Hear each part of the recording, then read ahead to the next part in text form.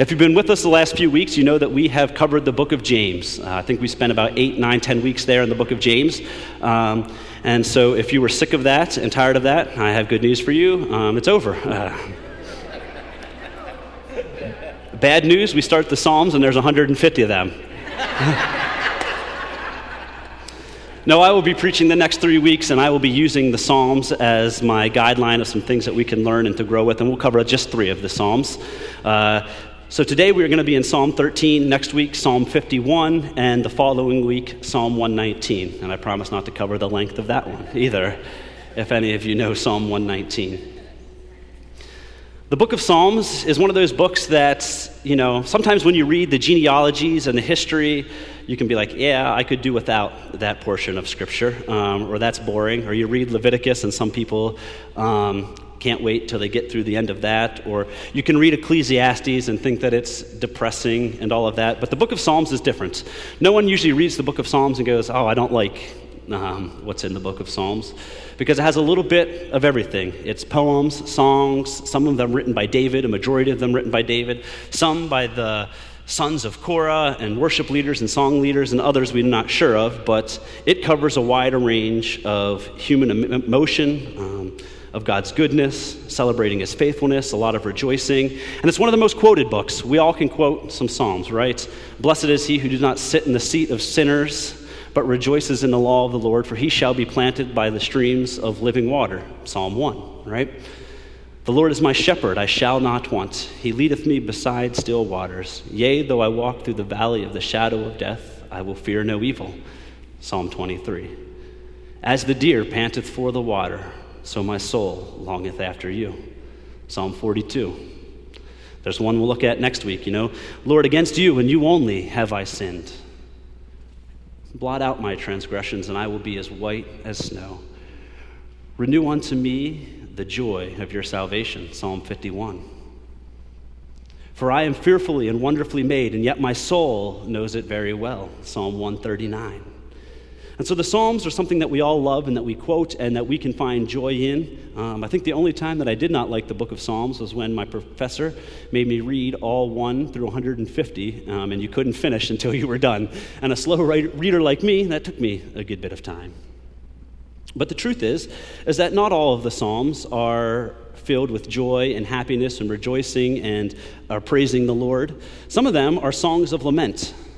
In fact, 42 of the Psalms, almost 1/3 of the Psalms that are written, are songs of lament. Songs of sadness, of sorrow, of questioning God, of wondering where God is. How long will the enemy succeed? How long will I have to suffer through this? Where are you, God? I don't hear your voice. I don't see your works. What are you doing? And so the Psalms cover a wide range of human emotion. They hear our frustrations, our doubts, our burdens, but they also celebrate with us. And they share our praises and God's goodness and his character and his nature. One person that I read this week said this, that the Psalms read us almost as much as we read them. Meaning that's what's in there. Have you ever had those moments where you're feeling frustrated and you just don't have words for the things that are going on, and you're in pain or agony or fear or worry, and then you read a psalm and it's like, yes, that is what I was trying to express. That's what's going on in my head. Those are the things that I'm wrestling with, and it puts words to the things that are internally going on inside of me. And so that's what the Psalms are. They capture some of that raw human emotion, some of our true feelings, some of the things that we just verbally can't get out. We find it expressed in the Psalms. And so one of the truths that I want to walk on and touch on gingerly here is this, is that we are a people of a wide range of emotions. We have our sorrows, we have our moments of fear, we have our moments of doubt and worry, but we also have our celebrations, our times of joy, of happiness. And the truth is that we are made in the image of God. Can we all agree on that? Amen. We're all made in the image of God. And now we're not the true expression of the image of God. We know that is only found in Christ. But what is found in us is a picture of what it's like to know God. So what can be found in me? So the emotions that I experience and the things that I feel can also be found in the nature and the character of God. For proof, the verse that everyone knows, John 11:35, Jesus wept.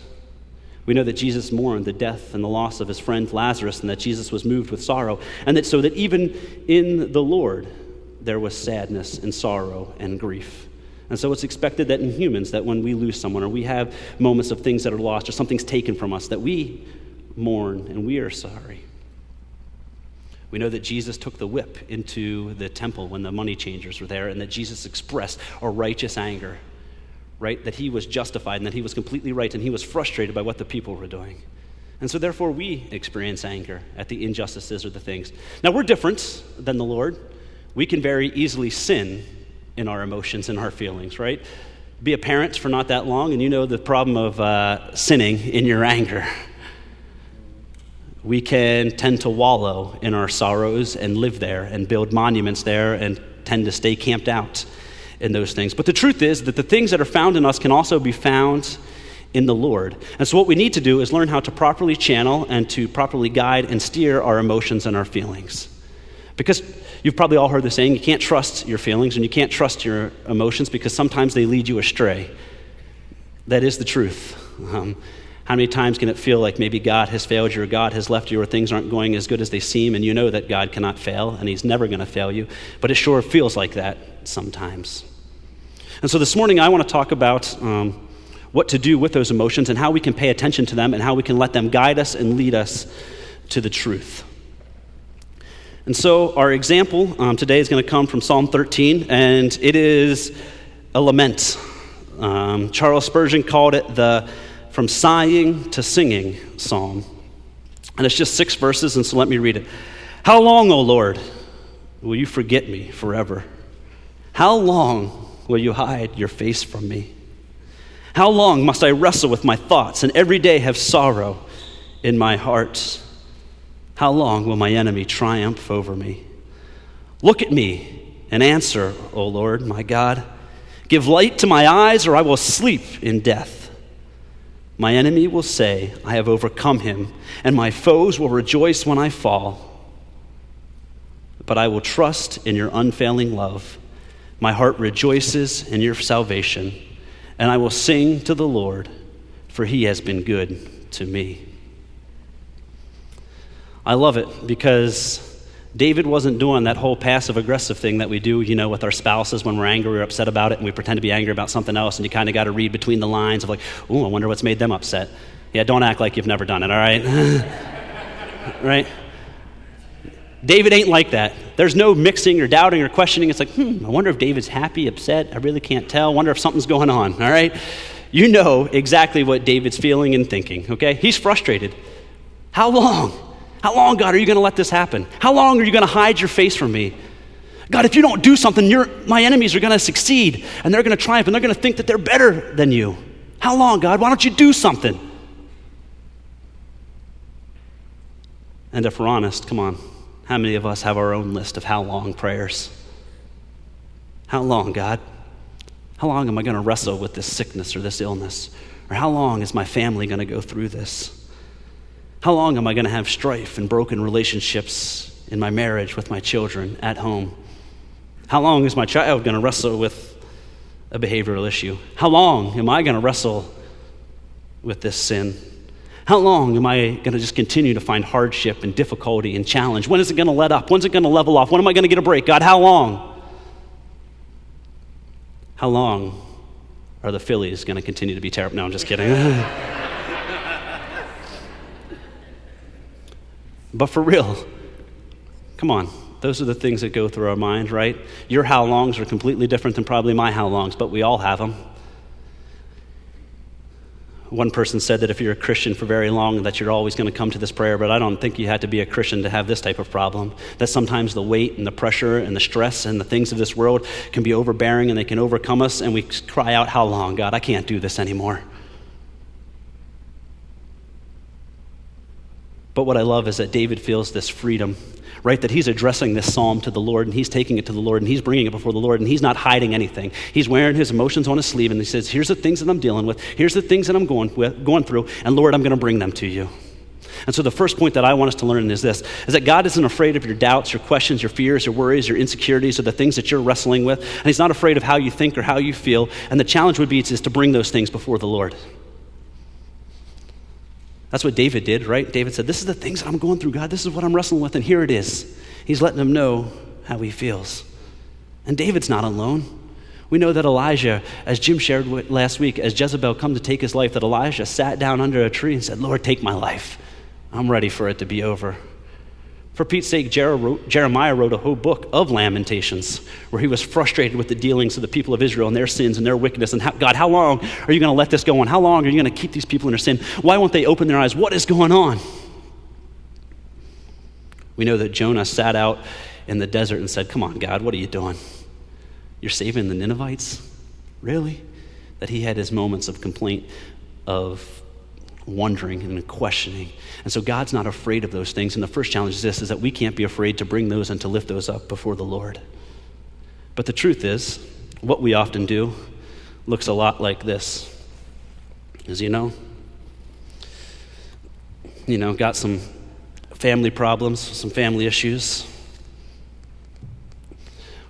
Job's just not going the way that I want it to. I want a new job. I want out, and I continue to have to work with people that I'm frustrated by and all of that.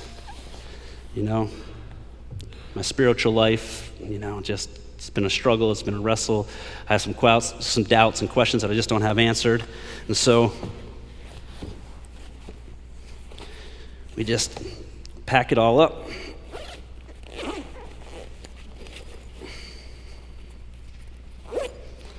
And then, find the other one. Where are we at? There we are. And we just strap it on, and we walk around with this weight and this problem. And as John shared this morning, we all got a race to run, and everyone else is up ahead of us, and it's like, I'll catch up, I'll get on. And then the weight of the world just is wearing on us, and it's wearing us down, and it's beating us up. And we have all these thoughts and all of these cares, and it's just like, you know what? It's too much, God. I can't handle this. There's too much pressure, too many demands. I just can't do it all until we finally just want to sit down, give up, and quit. Because we don't have the strength or the stamina or the energy to continue going on because we're carrying the weight of the world on our backs. But the truth is, you know what David does? He says, you know what? Here's what's going on, God. Here's the things going through my mind. Here's the things that I'm wrestling with. Here's my struggles. Here's my battles. And here they are, Lord. Here they are. Take them. Take them. And so that's what I want to encourage you guys with this morning, is that the things that you're wrestling with and the things that you're dealing with and the things that are going on in your minds and the thoughts, bring them before the Lord. You can give them to him. God's not sitting up there, and he wasn't sitting up there when David wrote this psalm and going, Jesus, that's surprising. Did you know David was feeling like that? Wow, didn't expect that reaction. Come on. You serve an all-knowing, everywhere God, an omniscient and omnipresent God that knows exactly what you're going through and knows exactly what you're dealing with. And so you ain't going to surprise him when you bring those things before the Lord. How many verses say to cast your cares upon the Lord? By prayer and supplication, make your request known to God. Look at the front of your bulletin. Pray without ceasing. For those of you that are heavy laden and weak, come to me. For my yoke is easy and my burden is light. You have a God that is able, that is strong enough, and that can handle the things that you are going through and the things that you are wrestling with, and is able to take them and carry them. So bring them before the Lord. That's the beauty of the Psalms. There's 42 of these laments all throughout the Psalms. Read them, and they'll capture some of the very things that you're thinking. And what does David do? He says, Lord, here they are. I'm bringing them to you. I need you to do something about them.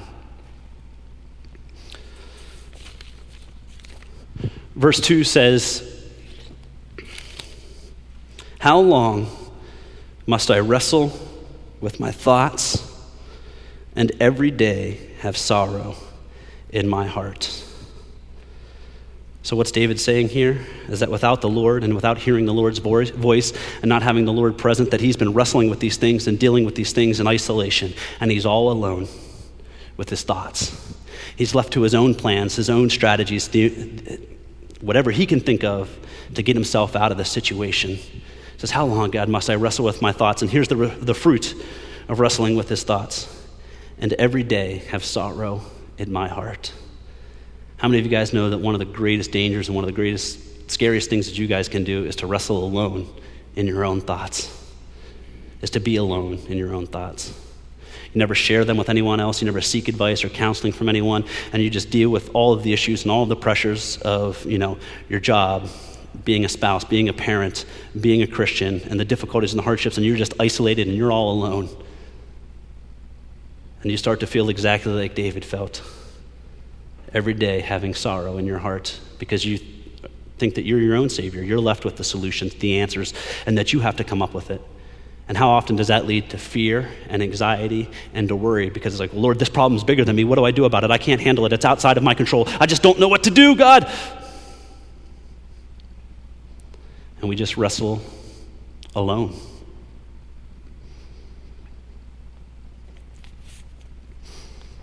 How many of you guys have, you've been there. You've got problems and you've got issues and they're bigger than you. And you can't solve them. You can't fix them. You can't do anything about them. But yet you're riddled with fear and anxiety because you think that the weight of the world and it all resolves around you to do something, to fix it and to make it happen. And you just can't. And how many of you guys know that pressure very quickly just crumbles you? And not only in a physical sense, but then in a spiritual sense. That you walk around thinking, well, I must be a weak Christian, and I must not have enough faith, and God must be disappointed with me because he's not doing anything about this, and, I just must be alone in this because I come to church and no one else seems to be talking about it, no one else is going through it, and everyone else is smiling, so they must not have the same worries, fears, and insecurities and the things that I have. And so we put on a smile and we fake it through and we sit in the pews just trying to make it through, but inside we're crying out, oh God, how long? How long? When are you going to do something about this, God? And so David says, how long must I wrestle with my thoughts and every day have sorrow in my heart? And if you allow me to share a testimony, this was my story a little bit after graduating high school and entering Bible college. I was saved about 2 years. And so the first 2 years were filled with an awesome time and the Lord doing new things and teaching me. But as many of you guys know that have walked with the Lord, sometimes questions arise and obstacles come and things happen and you start to really question things and to doubt things. And so here I am in Bible college where we would have chapel 4 days a week and we'd have Bible class and everyone's praising and rejoicing and it seems like everyone's this solid Christian. And I had my questions and I had my doubts. I doubted God's love, if I'm being honest. I didn't understand God's sense of justice. I didn't know why he did the things that he did and why they worked in a certain way. But I felt like, man, I got to keep them inside because no one else is going through these things and I'm in Bible college for Pete's sake. They're going to kick me out, But we feel like that sometimes. We feel like if the things that we're thinking about is like, well, no other Christian must be thinking about this and God must be disappointed. And then we want to actually stop thinking about God and having God be any part of our lives because all it does is produce more stress and anxiety and worry and it continues to cast us farther and farther where we continue to feel smaller and smaller to where it's like that. So it's like it's better off not to just sometimes think about it or to dwell upon it because at least I'm not feeling that. But one day we're sitting in class, it was Old Testament survey, and I had a professor, and thank God for prophetic people. And he says, Ryan, I was praying for you this morning. He says, I want you to know something. He says, if you continue to live by the words and the things that people say by you, you will very quickly die and be torn down by the very same words and the very same people. And it's pierced me because all I was just afraid of what everyone else thought of me and what if I voice these things and what if I give thought to them? What are people going to think of me? And all of a sudden, I was like, all right, he knows. I got to talk to him. So I sat down with him and I just unloaded. I shared everything that I've been wrestling with and all the doubts and all the questions and how that made me feel like a terrible question or a terrible person. And Dr. John, he's kind of like Yoda. He never answers anything in a statement. It's always a question.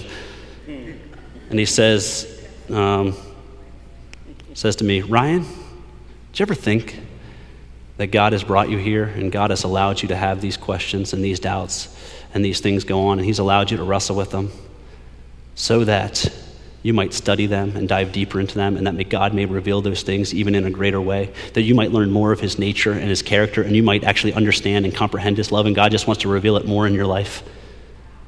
Well, no, Dr. John, I didn't think that, all right? But I want to challenge you today that the things that you're wrestling with, the things that you're going through, and the questions and the doubts, God's not afraid of them and he's not scared. And they're probably just an opportunity and a chance to dive more into who he is and that he wants to reveal himself even more in your life. So if you're struggling with faith, God actually wants to increase your faith. I wrestled with God's love. I really did. I've told you guys before, and maybe told the youth group, that I hated the song, I Could Sing of Your Love Forever, because I didn't even feel like I could sing it. Because it felt like such a burden, because I didn't have it in my heart, but I can sing it now. Because God allowed me to wrestle and to question that and to doubt it, and guess what? He proved himself through that. And so the questions and the things that you have, don't look at them as God's distance from you. Look at them as an opportunity to embrace him and to get to know him more and to dive into him, to study it, and to dive into his word and to turn to him among those things.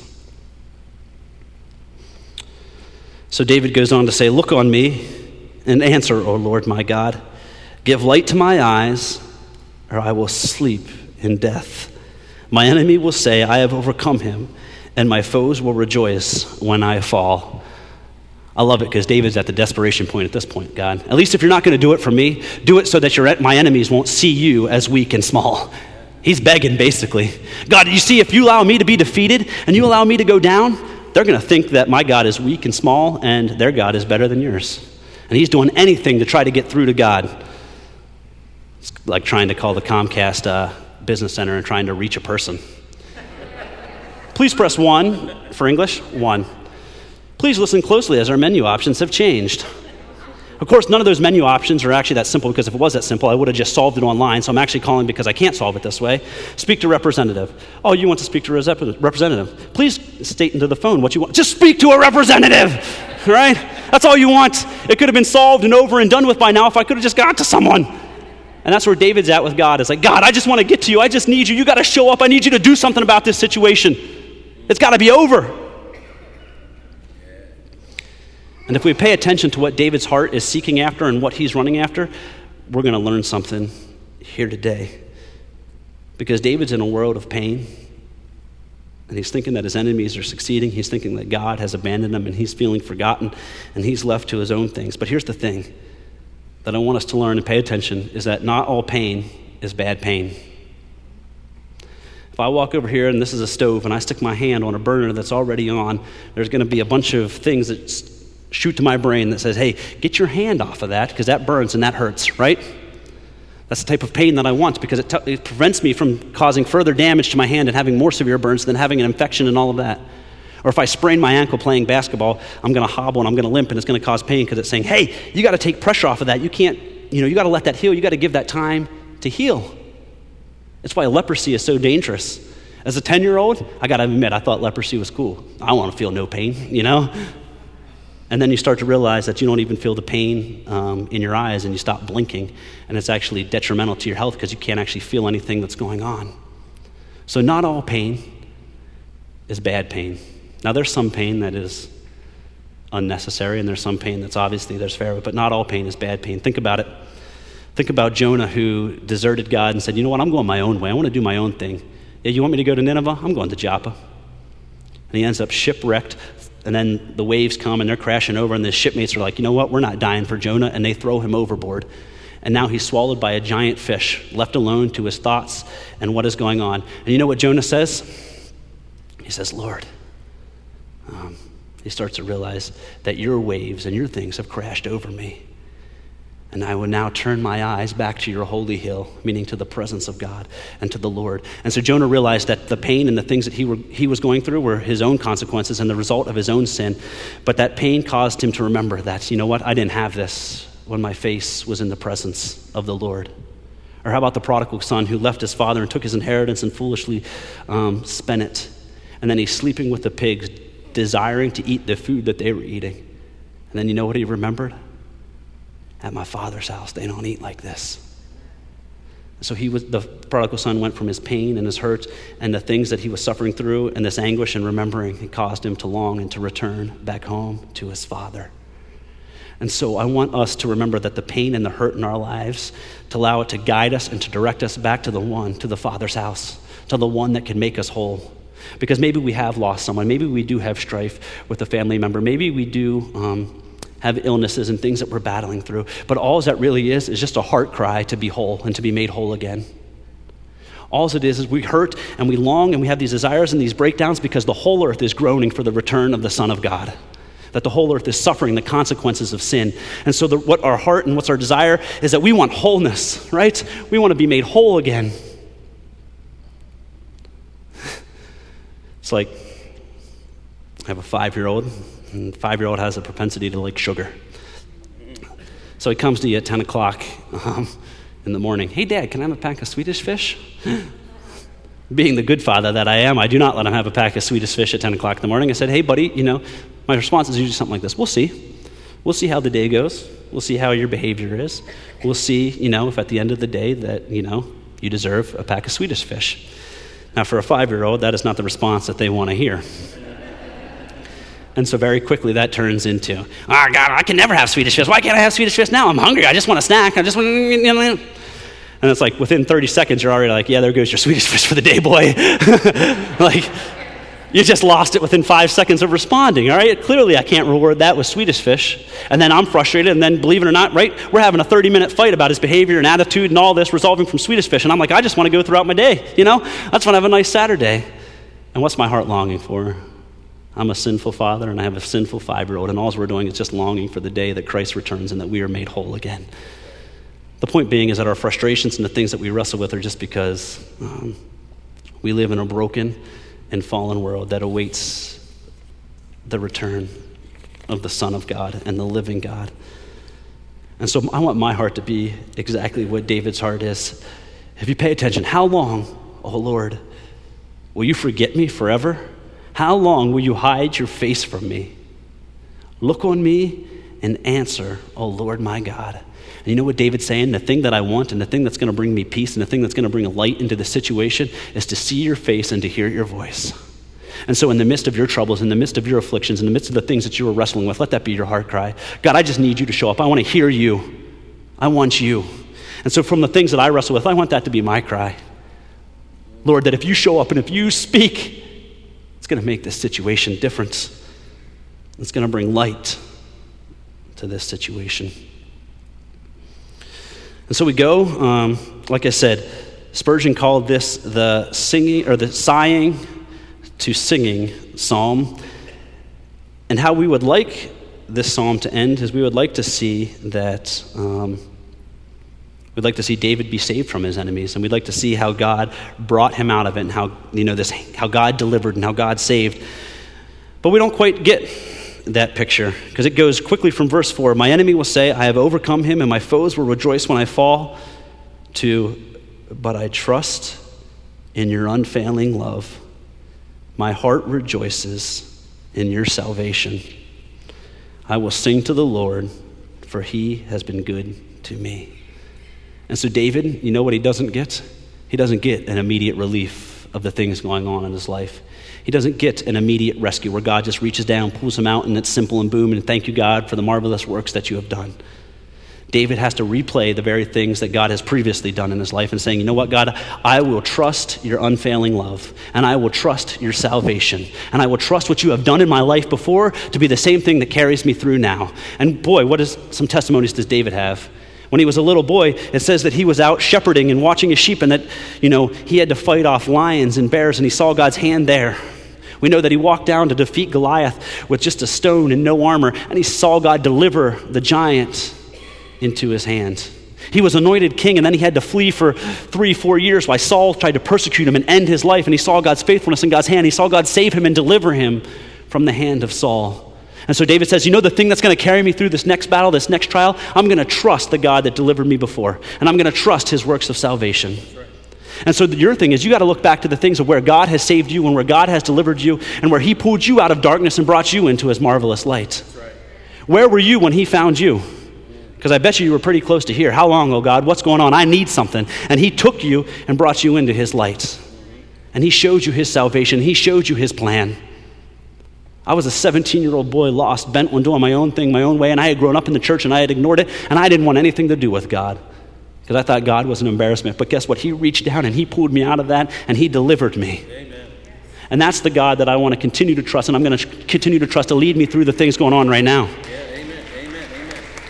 Because here's the truth. Colossians 1:20 says that Christ is working to reconcile and to redeem all things back unto himself. So not only am I brought back into relationship with God, he's working in all things. He's working to redeem your work. He's working to redeem your marriages. He's working to redeem your broken relationships. He's working in all things to draw them unto himself.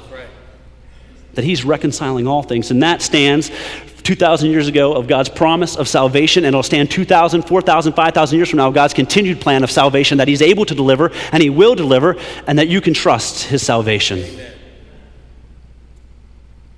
David takes comfort in that. He doesn't see it right away, and who knows how long afterwards it came, but he was able to trust God's salvation. If you'll afford me a couple of testimonies, I've had these moments in my own life that I would like to share. Like I said, before I went to Bible college, I decided that I wasn't going to go to enroll in college to pursue business or anything like that. I felt like God specifically told me not to, and so I was obedient and I listened. But God didn't do that thing where the immediate plan afterwards was unfolded for me. I didn't have the map of, well, you're going to be out of college, and you're not going to go for this reason, and this reason. So one day, I was working on my family farm. My mother was my boss. And I'm an 18-year-old boy that thinks he knows everything about everything. And my mother knew a whole lot more about farming and still does. And so her being my boss and me thinking I know everything, we get into this fight. And so I walk up to the barn floor and I'm angry. And I have one of those, I call them the God hissy fits. You ever have those where it's like, God, I'm letting you hear it. You're going to hear exactly what's going on. It's like, really? You saved me? You pulled me out of college for this? I'm here working on my parents' family farm, and I'm not actually even making any money. Everyone else is going off and pursuing other things, and all I'm doing is working on a farm and coaching soccer. Like, really? This is what you saved me for? What's the plan here, God? What are you going to do? Is this necessary? Like, that, maybe then I'm starting to start to doubt. Maybe I didn't hear God. Maybe that wasn't him. Maybe I was wrong. Because nothing seems to be popping up, nothing seems to be appearing. This must not be God. And, you go through that whole rant and you get to the end. And I didn't hear God. He didn't lay out the map and say, you're going to this point, to this point, to this point, and here it is. Here's the plan, son. Follow along. I didn't get that. I left with just this, a peace in my heart that said, all right, God, it's yours, and it's in your hands, and you know what you're doing, so take it. It wasn't until 3 months later that my youth pastor left the church and I was asked to step in, and I was given a heart and a desire to study God's word, and then God showed me, hey, this is what I want you to do. Another time, I think I shared this story that I was in Bible college and I had tapped out all of my money. At the time, Elam you couldn't get a federal loan, so I had borrowed some money from a person in my church just to go. And I had 3 semesters to go, but I didn't have any more money. And so I sat over an entire winter break trying to come up with it, looking for jobs, because I was like, I'm going to drive back, get all of my stuff, and pack up and go home. And man, I was mad. I was like, God, you really let me come through 2.5 years of Bible college, do all of this, and it's going to fizzle out now. I'm not going to finish. So I drive back up, starting to pack my stuff, starting to say my goodbye to friends, and I get a phone call from my grandmother. And they're watching Christian television. God bless it. And you got to know my grandfather. My grandfather was not that type of person to say, like, I love you, or I care about you, or give you a hug, or anything like that. He was just straight-laced and like, pass me the potatoes type of guy, all right? And she says to me, we were watching Christian television, and she said, in her Methodist way, it was like the electricity just went on through us. And her grandfather said to me, he says, I've been driving school bus on the side in retirement. It's about $4,200, and it turns out to be the exact amount that I needed to finish Bible college. And we feel like we're supposed to give it to you to finish school. See, the God that knew, right? I complained and I moaned and I groaned, but my God had a salvation plan, and my God is a Savior, and He is a Redeemer, and He was able to deliver me. And so it's in these situations and the trials that I go through now that I remember His stories of the past to deliver me and to guide me into the future. And I want to share something. Maybe that's you today. Maybe you have never known what it's like to see His light. Maybe all that's around you is despair and brokenness and hurt and worry and fear and anxiety, and that's all that you have ever wrestled with, and you don't know what it's like to walk into the light. I want to say that today is your day of salvation, that you have a God of salvation that has a plan, a hope, a future that wants to make His love known to you, and He wants to draw you out of the darkness and bring you into the light. Because there's a whole lot more than just a world of brokenness and hurt and pain. There's a God that you'll share, that you'll be able to sing of his goodness, and you'll be able to share and trust his salvation going forward. And so if that's you today, put your faith and your trust in him.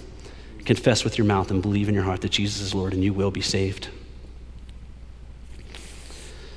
But we're prone to think, as David did, that in those moments that God forgets us, that, he's failed us, that he must have clearly gotten his wires mixed, and I just must be the oddball out.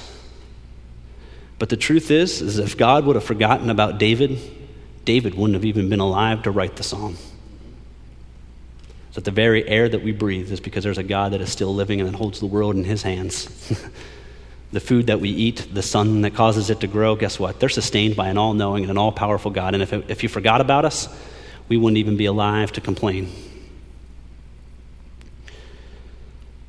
Read a quote from Spurgeon. It says, "You are ready to perish with despondency, and you think that God forgets you. That is how it looks to you, but it cannot be so. God cannot forget anything. It's impossible. Can a woman forget her nursing child? Mark that expression. The child that still draws its nourishment from her bosom, that is just what you are still doing. For albeit you think that God forgets you, but you are still living on what he daily gives you, and you would die if he did not give it to you of his grace and his strength. Can a woman forget her nursing child, that she should not have compassion on the son of her womb? Yes, they may forget, yet I will not forget you. Lay hold of that great truth and dismiss that which can only be an appearance and an air. God has not forgotten to be gracious, nor has he forgotten you." Whew. That it's impossible in the nature and the character of God to fail. If he could fail, then we all might as well go home, because he's imperfect and broken. But meaning that he is perfect, and he will not fail you, and he cannot forget you, and that he will never leave you or forsake you. And so take trust in that today. One of my favorite passages of Scripture when things get bleak for me is to trust Ecclesiastes 3.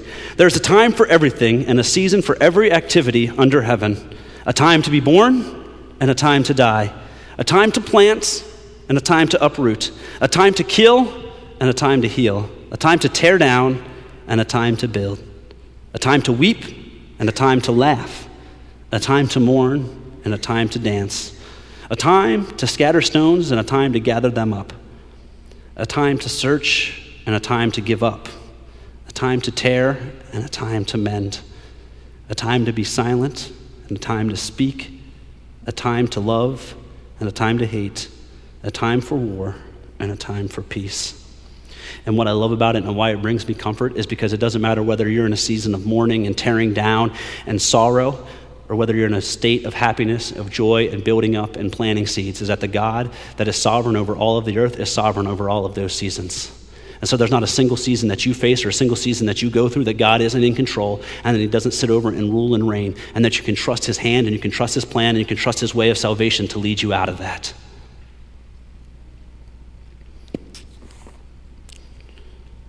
So I want to share one more verse, and then we're going to close with a hymn today. One of the things that we often feel frustrated about in our Christian life is whether God responds or God answers or God hears our prayers. And if you are questioning that, I challenge you to listen to Jim's sermon from last week on prayer. But the truth is that God will always answer your prayer. Might not be what you want, might not be the answer that you expect. It might not be in how you want him to deal with it, but he will answer. Luke 11:11, "Which of your fathers, if your son asks for a fish, will give him a snake instead? If he asks for an egg, will give him a scorpion? If you then, though you are evil, know how to give good gifts to your children, how much more will your Father in heaven give the Holy Spirit to those who ask him?" You have a good Father, and so when you ask him, he's going to give you exactly what you need. So if you ask him and he says no, no's still an answer. It's still a response. And so what he gives you is exactly what you need. Because if you needed something else, he'd have given you a different response. So if he says, wait and stay in this season, I want to do something for you, then you know that that's what's best for you. Or if he says, hey, you know what, it's time to move on and it's time to let go of that and all that, you can trust that that's the answer and that's the response of the Lord and that's what's best for you, because he wouldn't give you something that's not what is best for you. So if you'll afford me one more moment of honesty. Psalm 13 is close to my heart because for the last 15 months, that's been my prayer. How long, God? This isn't what I wanted. Don't you see how your people are hurting? Don't you see what it's done? How long, God? When are you going to show up? When's it going to stop? Lord, we need you. Don't you see if you don't do something and you don't show up and you don't bring revival or you don't bring a move of your spirit, come on, God, what's going to happen? How long, God?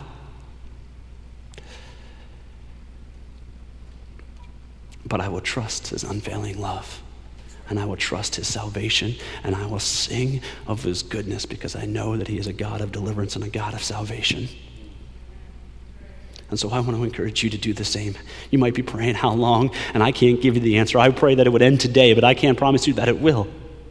I can't promise you that it won't end in 5 years.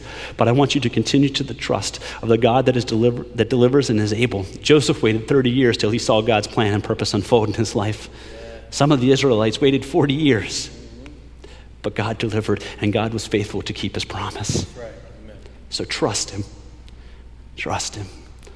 So we're going to sing a hymn that I learned for the first time, actually only when I was 19 years old, and I was going through one of those moments. And it's called "'Tis So Sweet to Trust in Jesus." And the chorus says, "'Tis so sweet to trust in Jesus, how I've proved him over and over." So that's my challenge to you guys, is to trust him and to allow him to prove himself to you, to be your deliverer, to be your rescuer, to be the one that redeems you. So if you please stand with us, the lyrics will be on. We're going to sing verses 1, 3, and 4. Please sing with us.